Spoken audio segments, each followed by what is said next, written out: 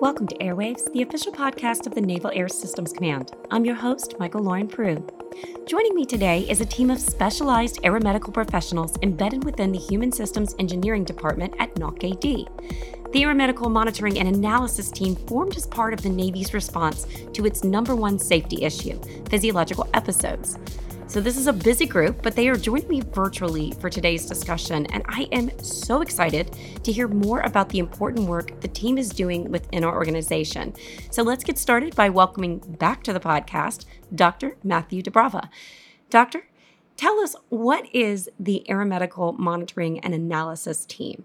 Thank you, Michael Lauren. Thanks for having us all. For as many as you could get, we're a busy group, but you're right. During the physiologic episodes that were being researched by the Navy, some capabilities were needed to be developed in the NAVAIR on the aircraft side. The NASA report that looked at our PEs came out and said, NAVAIR, you're really great at developing hardware, but you should have some aerospace medicine expertise in-house to help you with the acquisition side and to help you address some of these problems that are unique to humans.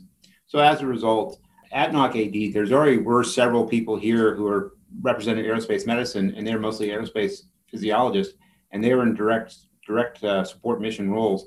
But now they want to expand and have a general support mission role and increase the breadth of knowledge they can bring to this. So they brought in an aerospace medicine physician, and that's me. And now we have an audiologist, we have a research physiologist on top of the aerospace physiologist we have an aerospace optometrist who has a PhD in vision science. And then we also have an experimental psychologist. Not only do we do direct support missions, but we also now have a general support role where we can cross all the barriers in between departments and bring our expertise. Thank you, Doctor. Let's take a moment and go around the room to meet our medical team today. Let's start with Lieutenant Commander Shepard. Introduce yourself and please tell us about your role as part of the team. So my name is Lieutenant Commander Kyle Shepard. As Dr. Brava said, I'm an audiologist, which means I have a doctorate in hearing and balance. I've been in the Navy for 8.5 years. Formerly, I've been stationed at hospitals or medical treatment facilities where we, of course, work with patients who have sustained injuries to their inner ear in some way, shape, or form, affecting their hearing and or their balance. So I can help in that assessment or treatment of. But in uniform, one of my primary roles would be managing hearing conservation programs. So looking at Navy guidance and how we can best mitigate the effects of hazardous noise to hearing and also to our balance, because it can have effects there as well. So my role with NOC-AD is a research audiologist and supporting in the way Dr. Brava stated in my subject matter expertise, because vibrations, hazardous noise can have detrimental effects causing physiologic episodes on hearing and or balance. And one of the main things that we need to focus on in the military, particularly for aviators, is the ability to communicate. And if the hearing's compromised in any way, that's where my role can come in. Thank you. So next, let's go to Lieutenant Commander Kenny. All right. My name is Lieutenant Commander Micah Kinney. I am an aerospace optometrist and vision scientist.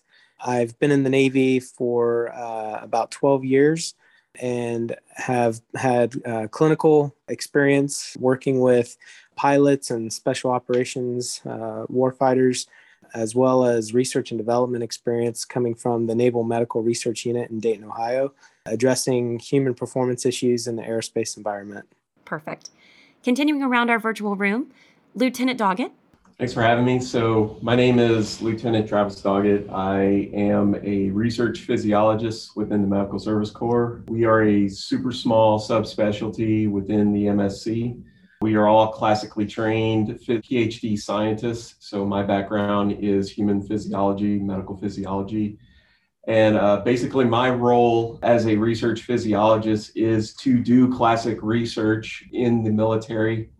So human subjects-based research, but being that I wear a uniform, we're able to liaise between the many talented civilian researchers that we have at these various commands, such as NOC-AD or some of the other research commands around the country. We're able to liaise with those civilian researchers and the active duty side to provide better guidance on what topics need to be researched and addressed, problems within the Navy and within our department, specifically physiologic events and episodes. And next we have Chief Aisa. I've been in the Navy for 17 and a half years, ma'am. I came from the operational side, so I was stationed in Lemoore. I was with CAG 2 on board Carl Vinson. PEs have been like our biggest problem in the fleet. So I've seen a lot of problems with that. Now that I'm here, I recruit volunteers for all the tests that we do in human system engineering, in doing all the physicals and recruiting people and making sure there is a safety. Thank you. Thank you, Chief. Finally, back to you, Commander DeBrava. I'm Commander Matt DeBrava. I've been in the military about 20 years now, with the first 5 being with the Marine Corps as a line officer. And then I transferred over to the Navy when I picked up a medical degree. And I'm board certified in aerospace and occupational medicine. So I specialize in taking healthy people and putting them in hazardous environments. And I've had assignments to hospitals for mostly residency training programs with operational units that are deployed to OIF. And my last assignment was to be the aerospace medical researcher at the Navy Medical Research Unit in Dayton, Ohio at Wright-Patterson Air Force Base. And that kind of led over to coming over to fill this job. All right, so let's start with the background. What is a physiological episode? What contributes to it at the human systems level? And Lieutenant Commander Kinney, how does a physiological episode impact an aviator while in flight? So the physiological episodes was really kind of a pretty big event for naval aviation. It received a lot of public attention and really affected a lot of different platforms and not just unique to one group of aviators. So this really spurred an all-hands approach to try to identify the root cause, try to find how we can get solutions to the fleet as soon as possible. And what we found from this effort was that there wasn't one smoking gun per se, that it was actually a series of different things that led to these feelings and these physiological changes that the aircrew were experiencing. And so by having multiple disciplines, from physiology to pulmonary physiology to vision science and operational medicine and things like that, we were able to really address it from all sorts of different angles. And I think that it also showed how well that our teams can work together to try to address a critical need for the fleet. Yeah, absolutely. And it's so amazing what we can all do when we work together to solve an issue. Lieutenant, when it comes to monitoring the human in the aircraft, what exactly are you looking for? We're going to monitor for a number of things. There's a number of new equipment being developed here at NOC-AD to monitor the physiology of the aviator or aircrew. Some of the things that we'll monitor while they're in the cockpit are things like inspired O2, expired CO2. That's very important for in the cockpit because you don't want them to get hypocapnic or hypoxic. So those are the 2 really big ones that we're looking to monitor within the aircraft at this time. And Chief, same question. You mentioned your operational experience with hypoxia. How does your time on the ship compare to your current role at NOC-AD? It's fascinating because I came from the operational side where you see like the issues of hypoxia. Then you come in over here to NOC-AD, we run the tests in a controlled environment. So our job here is to test every piece of equipment that aircrew or pilots put on their bodies, i.e. like mask or a helmet. And we do it with like temperature fluctuation, either cold or hot. So you see that, you see it from the test side. Operationally, it's scary when it happens and you're out there. But here it's more controlled, and you see like the work that it's done to either increase or decrease the risks. It's not just happening to the aircrew themselves; it's also the maintainers and the deck handlers of the aircraft. So one of the big things we're studying right now are some of the new cranials for the people who are exposed to the noise of the aircraft. So which I think is a good segue back to Commander Shepard to talk about some of the hearing protection research they're doing. Yeah, so obviously we can monitor a lot of things on the aviators in the aircraft, but we're also measuring the environment of the aircraft to see how it could potentially impact the aviator. So when it comes to hazardous noise, there are known levels that can cause damage instantaneously or even subclinically over time, the more they're exposed. So we obviously measure vibration levels and noise levels during flight for the different aircrafts, and not just for overall noise, but from a research perspective, very specifically at different frequency bands to see where the biggest hazard is coming from. So hearing protection can be modified to best protect aviators while still maintaining communication capability. And we're starting to look more into advanced types of monitors now that can go inside of hearing protection to actually see what kind of protection aviators are receiving from a given headset or a given earplug that they're wearing. And as this technology evolves, not only can we measure the environment, but we're hoping to be able to simultaneously measure things like heart rate or pulse ox and very advanced miniature technology that will take some time, but that is hopefully the future of where we can go, so we can get instantaneous data of what is effective, what is not, and where the big correlations are for physiologic events from a hearing and dizziness standpoint. That's really interesting because hearing is so important, but also vision. Lieutenant Commander Kinney, what are you doing to monitor the aviator from the optic standpoint? Yeah, so I think from a vision perspective and from eyes and really biometric feedback, there's a lot of different elements that we can use to monitor operator performance. So we're very visual creatures. A lot of the information that we receive from our senses allows us to interpret our environment and to get our spatial perception. So when we take away one sense or we create a mismatch between two senses, say our visual system is telling us one thing and our auditory and vestibular system is telling us another, that creates a very disorienting environment and situation. So what are some things that we can monitor to try to help the aircrew, the aviator, or the warfighter better interpret what their senses are telling them? And that comes through displays, through instrumentation, and different things like that. So can we monitor their ability to fixate on the proper displays? So if you look at some mishap reports and try to look at the recreation or the interviews afterwards, and they talk about how they were tasked with troubleshooting something in the cockpit. So while their instruments are starting to give them information that they're getting off course or they're entering into an unusual attitude, they're not visually paying attention to that. And so can we track their eye movements to show that, okay, they haven't checked their attitude indicator in a while, and then perhaps initiate some piece of artificial intelligence that would then bring them back into straight and level flight. And if they're on long duration flights, can we monitor their blink rate to see if they're getting fatigued or tired? Are there other things like their pupillary response? If they're not getting enough oxygen or too much carbon dioxide or things like that. So there's a lot of things that the eyes can play into to monitoring their state. Are they doing their proper scans? Are they looking where they're supposed to look? Are they fixating too much and they're not paying attention to what they need to pay attention to then provide feedback loop to either the aircraft itself or back to the aircrew? Lieutenant Commander Shepard, what do you think are some of the greatest challenges aviators face while in flight? Yeah, from my perspective, obviously we can't prevent exposure that's coming from aircrafts when it comes to the extreme levels of noise and extreme levels of vibrations. For some of our fixed wing aircrafts, they go extremely fast and you can only engineer out so much of that noise and vibration. The challenge becomes the pathways that the noise and the vibrations can take to get to the inner ear or to get to the head to cause physiologic events.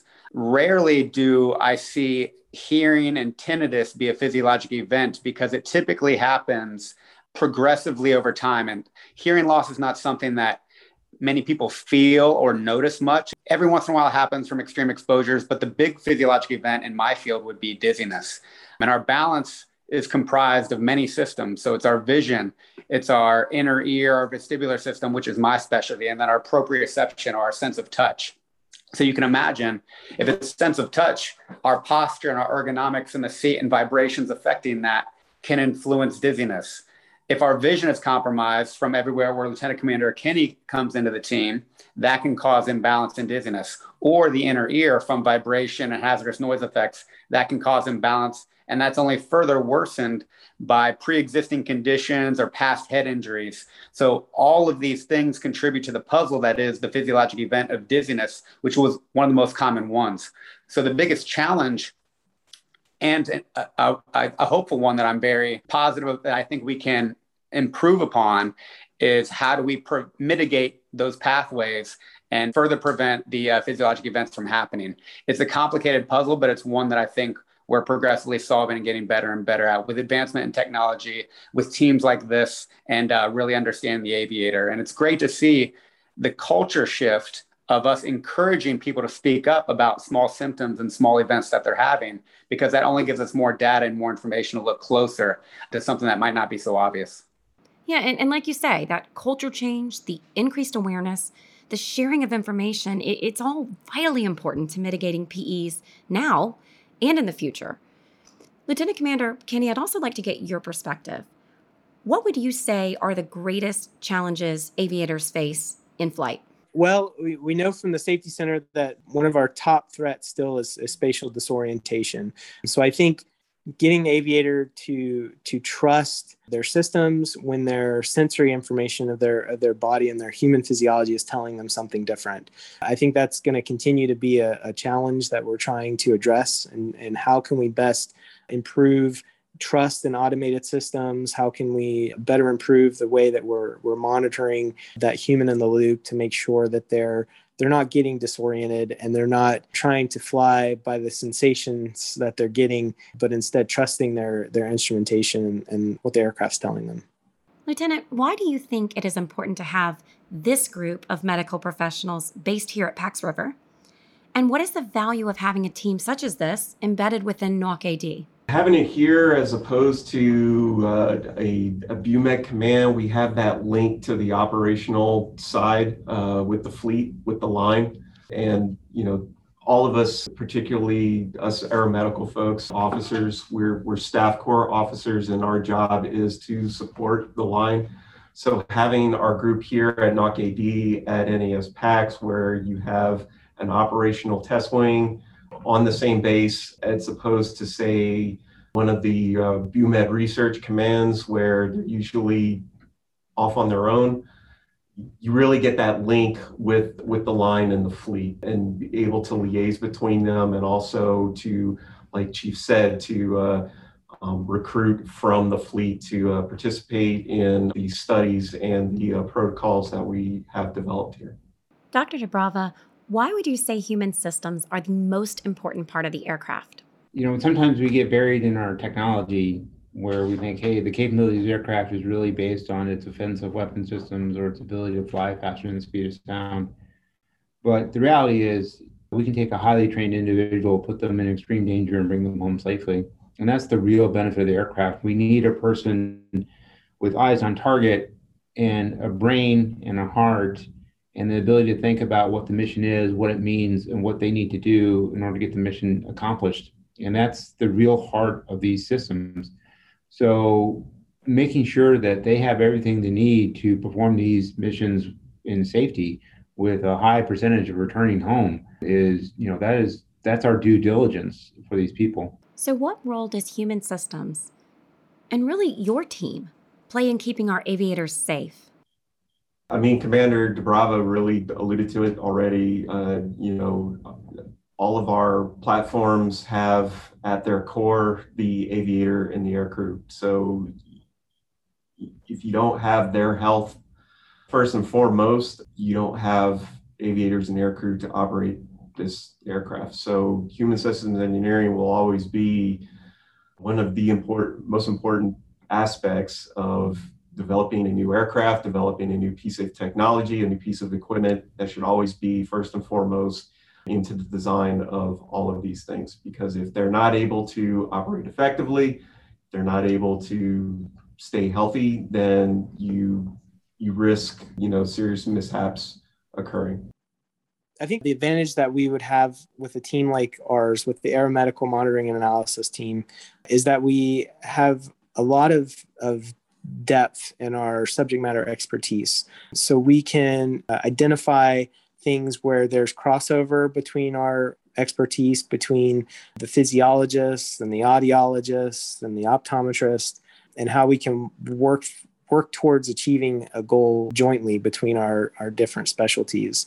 So, people kind of get settled in their little niche or their little area of expertise, and sometimes forget that there's a lot of components that go into not only the human system, but also any engineering system. And so how does this one piece fit and interact with this next piece is very critical to a team effort and trying to find solutions. So I think that's one of the unique things that our team can provide is that next step in the machine, that next cog or that next element, and how it all interacts with the previous and the ones after it. Why is it so important that we educate our aviators about physiological episodes? And how has that education changed as we've learned more about the root cause and gathered data as to what is contributing to them? The education, I think, is slowly changing. Like I said, the culture is definitely changing. We're encouraging people to speak up more about physiological episodes, symptoms they're experiencing. But really, I guess, getting to that why again of what we're doing, putting data behind it. I think what we're doing more, that now that it is an emphasis of our mission, we're actually putting resources towards it, getting people in uniform at this command so we can be the proper liaison between the amazing civilian presence we have here, but our active duty forces and our civilian presence working hand in hand, collaborating on what we can do to prevent it further. More on education, since you're talking about, does it change in the fleet? And the answer is yes. And we're trying to have more fidelity in our hypoxia training. So our reduced oxygen breathing device and now our new reduced oxygen breathing environments are being looked at to make sure that the fidelity is there to help the pilot experience what they might experience. But also training is going on beyond that. It's like the culture of aviation we're trying to change. So we want people to feel comfortable saying, I don't feel good, and it's time for me to drop a flight because I could be a danger to myself or to others. And that's becoming more acceptable. We're training people to have better confidence in the airframe because with all the research and the science, we're showing the airframes are working pretty well. But we need some better maintenance. So education is not just among the air crew, it's also among the maintainers. And just one more thing to add to what I was saying before about a culture shift is with physiologic episodes, whether it's oxygen availability, the effects of vibrations or noise or movement of the aircraft, these are not physical forces that mental toughness can diminish. And I think there has been a culture historically in the military of toughing it out. And I know being stationed at a Marine Corps command first and then Naval Command working with every branch of service, people kind of apply that mindset to things that where it does not work. And even when it comes to wear and hearing protection, it doesn't matter how in shape you are or how strong you are, even how mentally tough you are, the effects of some of these forces are going to be detrimental to your system. If not instantaneously, then over time, that makes your system weaker. And then the instantaneous effects are much higher. So educating that piece to once again come back around that it is actually a sign of strength to keep you more effective in the moment of properly wearing your PPE, of properly taking all the precautions so you can maintain your function at this moment. And then, of course, for the rest of your life. So rather than training to prevent future treatment, it's training to make you most effective right now and making sure that the gear we're suggesting when it comes to, in my field, hearing protection, it's not how can we give you the most protection? It's how can we give you just enough to keep you effective, keep you situationally aware, keep your communication availability there, but also protect against the effect of noise or vibration. So going back to explaining the why behind our education, I can see us getting much better at that with the data that places like NACAD are providing as well. So why is it so important for the aviator to be in good physical and mental shape? Yeah, great question. So the aviation environment is very challenging physically. They're exposed to things that they're just not exposed to here walking around on Earth.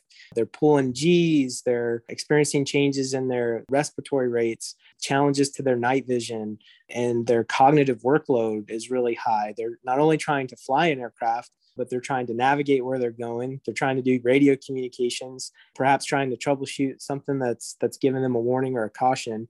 So there's a lot going on that the operator needs to manage and to prioritize.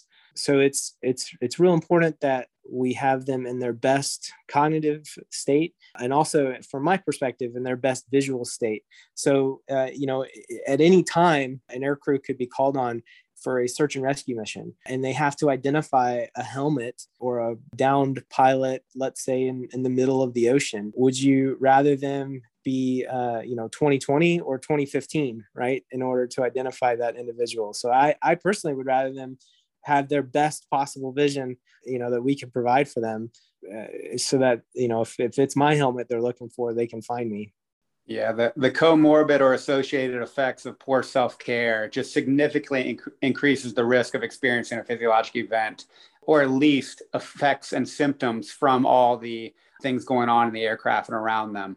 So the more you can do to take care of yourself, the more you are setting yourself up for success when you are at the extremes of an aircraft or of your system from things that you can have no control over. But those are things that we definitely have control over. And if COVID has taught us anything, it's good health can mitigate a lot of risk. And that applies to all aspects of life, definitely extreme environments, which we know our aviators are in. So my last answer, I said, strength and fitness doesn't matter when it comes to hazardous noise. It does when it comes to the instantaneous effects and how you can be resilient and overcome a physiologic event. But you're just setting yourself up for more failure if you're not taking care of yourself, because there are many things in this life that we don't have control over that affect us. And aviators are at the extremes of some of those uncontrollables. So taking care of yourself is a controllable, and that sets you up for success. Why is it so important that we continue to learn about physiological episodes? Dr. Dubrava? Part of it is we got away from the research in aerospace physiology just because we went to the moon. But the reality is that was a very specialized engineering program that did a very specialized and specific goal. Now we're acquiring a lot of multi-mission platforms, and they're going to orbit above a battle space to manage it for 8 to 10 hours.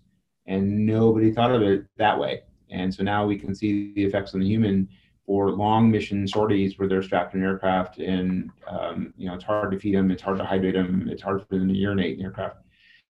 So that's why we want to do it this way. And so hopefully we can bring some of the knowledge early on to the acquisition phase and the design phase, and get rid of some of them before they become a problem. So as we wrap up today's podcast, I'd like to go around the room one more time and have each of you tell me, what do you enjoy most about being a part of this team? Lieutenant Commander Kinney? I really enjoy being able to see things and how they work from the ground up. So walking around to the different lab spaces and seeing the engineers come up with these solutions, from the individual nuts and bolts all the way up to the full system. That's been really exciting to get to see that process. And really hopefully to be able to be a part of that process for projects going forward. So it's real exciting to see all the different platforms that's supported by NOC-AD and NAVAIR. I feel really fortunate to be here. It's like having an air show every day to see all the different platforms that are here. So it's been an exciting assignment, and I look forward to many more years that I'll be here. Absolutely. Chief, over to you. Ma'am, it's just, like I said, when you're operational, you're operational. You're out there and you're just trying to survive. When you come back here, you see where the whole thing is cooking, like all the gear that's been tested, how it's tested. And so you have more confidence. You can actually speak, be like, you know what? I was there when that helmet got tested, or I was a subject. To me, that's a huge. And I tell my sailors and my friends, and they spread that word. But I'm at this cool place where we test the gear and we do all that stuff. Yeah, you're right. It is really cool here. Lieutenant? So for me personally, a lot of my feelings are the same as Chief Asa. Being here at an operational command, I love it. I get to interact with the line side a lot, get to go out to the flight line, see this equipment, see it in use, see it being developed. I actually volunteered on a few studies because I just checked on board. I've only been on for a little more than a month. So volunteering for studies and protocols is the easiest way for me to get involved at this time. So that's been great. And yeah, I enjoy being a lot closer to the operational side, because when I move on from here, I'll be doing a lot of programmatics and sitting behind a desk, and you lose that link. This will help me further down the line to remember who it is I'm supporting and serve them better. And now to you, Lieutenant Commander Shepard. I've loved all of my previous commands as an audiologist, where half of my job was seeing patients, whether it was active duty, veterans, dependents. I really do love the clinical aspect of my job, but we have audiologists in uniform in the Navy and associated services, really more for prevention. And that's where the hearing conservation came into play at my previous commands. And I really enjoyed the education and working with commands to have better programs to prevent the number one injury in the military, which is hearing loss and ringing in the ears.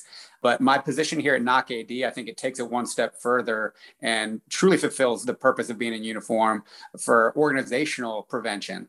So putting data once again behind our education and behind what we're doing and why to make our aviators and fleet safer is my purpose and mission now. So I can finally really put some of these ideas that have been discussed in my field to research and try to really prove concepts to change our processes, our instructions, and our modes of education, so we can have safer platforms and less physiologic events to keep everyone effective. And Commander Dubrava already used some of the main code words that we like to keep our forces more lethal, survivability higher, maintain communication capability, and increase situational awareness. And that's all of the missions behind the research that I do in audiology focus on those concepts. So I love what I'm doing here because it really aligns with that from an organizational standpoint. And finally, Dr. Dubrava. This is a brand new billet for the flight surgery and aerospace medicine community. So I got to come out here, and so that means it has unlimited potential to make changes in how we acquire systems or how we design aircraft, and we can engineer out problems before they're really a problem. So as an occupational medicine person, that's like our dream. Like, make the problem go away before it becomes a problem and hurts anyone. And so that's why I love being here, because this is a brand new way we can approach it, and hopefully we can maximize the potential out here. One thing I would like to add is that if there's anybody out there that would like to reach out to our team in a project that we can support, please feel free to reach out to us. We're here and excited to help out with the different teams and provide our expertise and our perspective in solving problems and solutions. So the other thing I would suggest for the aviators and for the fleet really is that we're listening to you. We hear your concerns, and we want you to know that we are anxiously engaged to address them. So if you have concerns, if there's anything that we can work on, if you feel like we're not addressing something that is a potential safety issue or something that could help improve your performance, please let us know. But know that we are here, we're involved, and we want to find solutions to the problems and how we can make your job better. So there you have it. This incredible team is standing by to help. Just give them a call. I really appreciate all of you being here today. And thank you for the amazing work you're doing to keep our aviators, aircrew maintainers, and the rest of the fleet safe. That's it for this episode of Airwaves. Thanks for listening.